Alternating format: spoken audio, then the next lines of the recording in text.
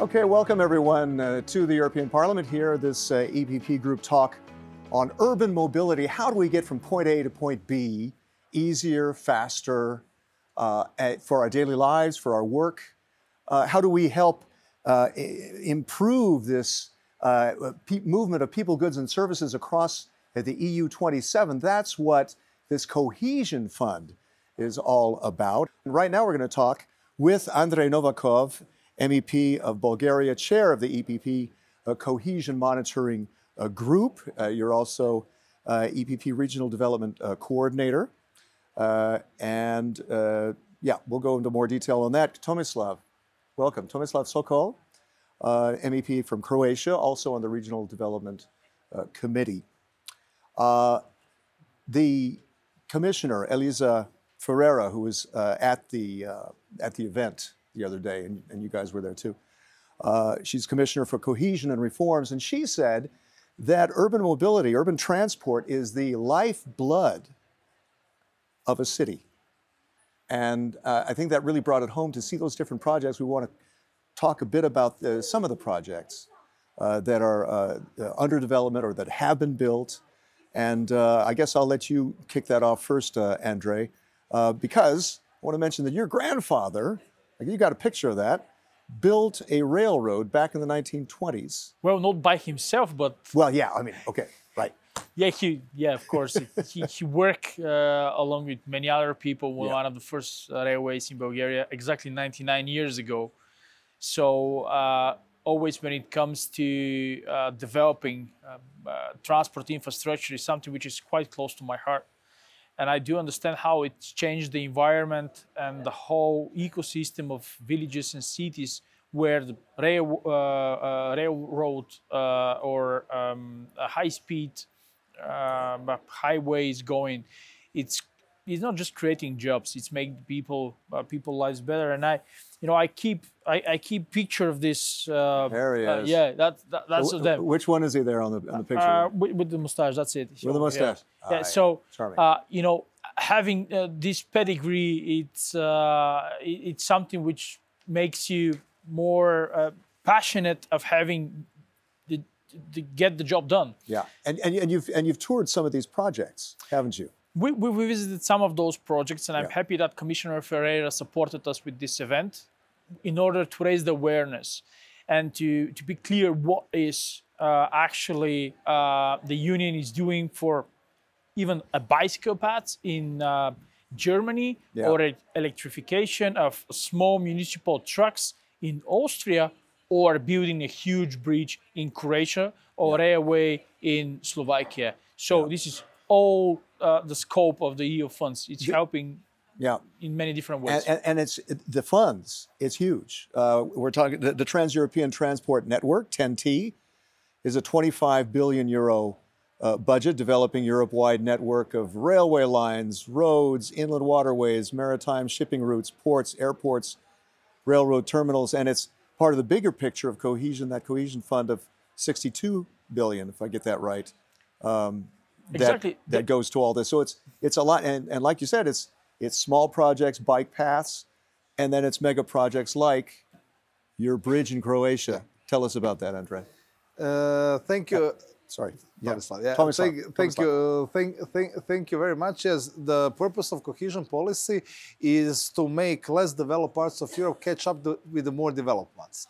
And one of the basic things that we have to improve in these less developed regions is the infrastructure. Yeah. And transport infrastructure like railways, motorways, etc., are crucial. Not to mention the fact that we had the Iron Curtain up until 30 years ago, which was also creating this divide in terms of transport, motorways, railways, so all of this transport infrastructure, which was not continued from one part to the other. And this is where we are lagging behind. We have to really catch up. So show us this picture. We got some good show and tell here. Okay. Look at that. It's a beautiful bridge connecting Dubrovnik with Yes, with the rest of mainland Croatia. So, Yeah. so Dubrovnik, I think most of the viewers already heard of that. It's a medieval famous city, a big important tourist city. A massive tourist Croatia. magnet, right? Yeah, but it has been divided by the territory of other countries from the mainland Croatia for hundreds of years. Yeah. And the reason for that, there is an interesting historical story behind this. So during Middle Ages and the 16th, 17th, 18th centuries, also after that, Dubrovnik was an independent republic whose main competitor was Republic of Venice.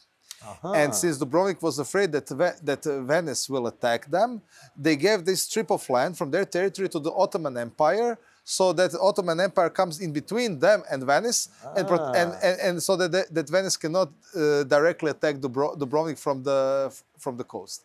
And this is the reason why this small strip of land was given over to the Ottoman Empire. And after that, after Ottoman Empire was kicked out of this part of Europe, it became part of Bosnia and Herzegovina, and remained that ever since. Right. And because of that, if you wanted to go from mainland Croatia and other parts of European Union to Dubrovnik, you would have to go to pass the border 2 times, external European border, external border of the European Union 2 times, to leave Croatia and enter Bosnia, then to leave Bosnia and enter Croatia again if you wanted to get to Dubrovnik. Yeah.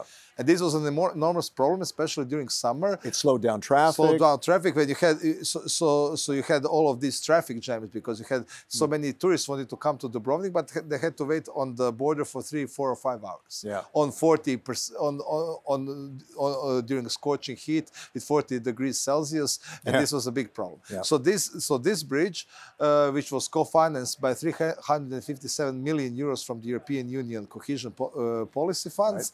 Right. It is 2.4 kilometers long. So it was built to bypass Bosnian territory so that we have uninterrupted land connection between Dubrovnik and the rest of the European Union. Let's continue with a few other projects while we still got time. Andrei? A few more. Yeah. The beauty of cohesion policy, it's exactly mixturing enormous projects like this one that Tomislav is talking about, which is changing the geography of the whole continent in the Union. I could not imagine what is the effect of daily life of the people who are living on both sides of the bridge.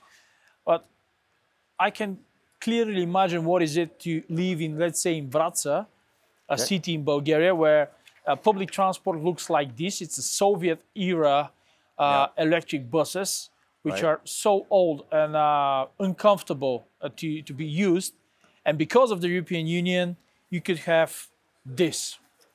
Much nicer. I don't have the numbers, but I am pretty sure that those who choose to use the new buses instead of riding a car and driving a car and polluting the city and congesting the streets are much less. Yeah. So I'm happy that we can see that change all around Europe. Now, you visited some of these different projects. Maybe stop me when I go down the list and tell me what one thing that jumps out at you. But I'm looking at all over Europe. Austria, electromobility and cycling. Italy, road to rail. Poland, Lublin buses again. Portugal, park and shuttle. Germany, bike path, electrification of municipal trucks. And on and on. Slovakia, railroad between Bratislava and Žilina, the Croatian bridge. Romania, the electric public transport. On and on and on. All these projects are helping to knit together better the EU, this single market, right? You know, the job of the local authorities and the Commission in that case was done.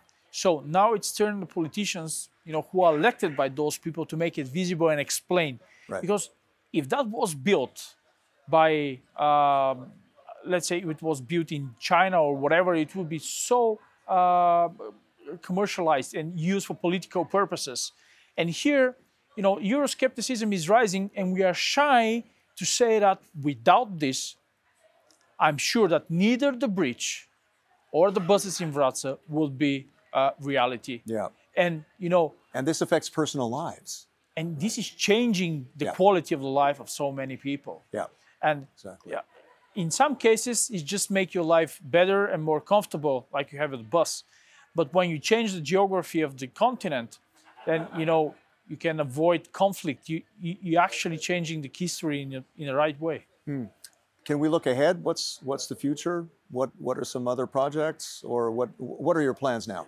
Cohesion Monitoring Group will do the following for the next year. We have several invitations to be in northern Greece and in Romania, in several cities, just to visit and raise the awareness of what the Union has been achieved in those places, especially in the post-Soviet era. The contrast is amazing, unbelievable.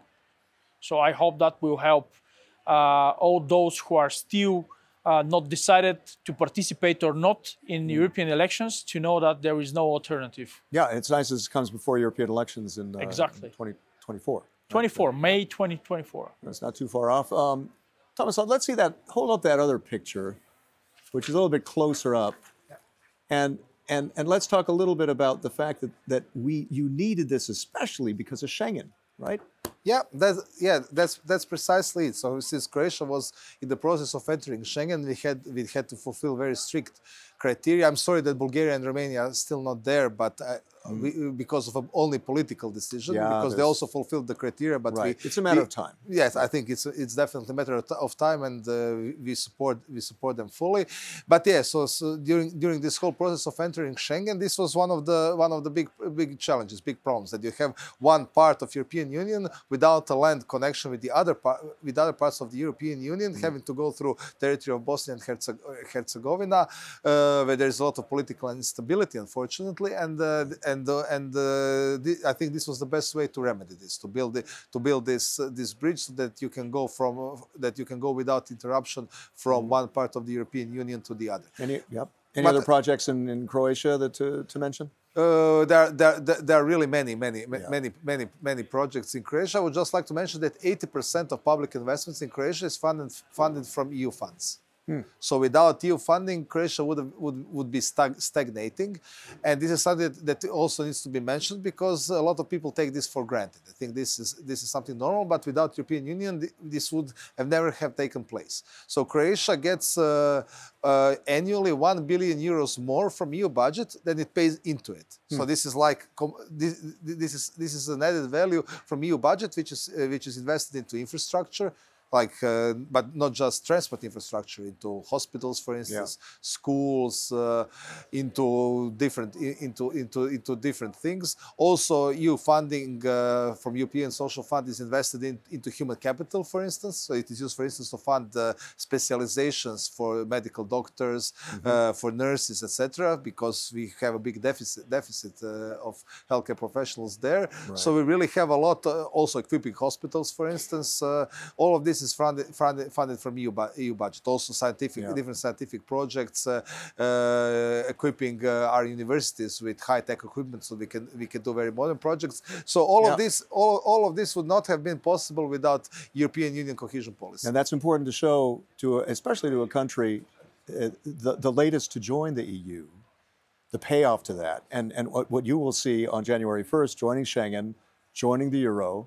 And benefiting from these policies and funding, right? Yeah, and if I may add, if you look at the countries who joined the EU, those who had more time, so who joined the European Union before Croatia, actually caught up more. So the differences between them and the most developed parts of the EU have become much smaller than before.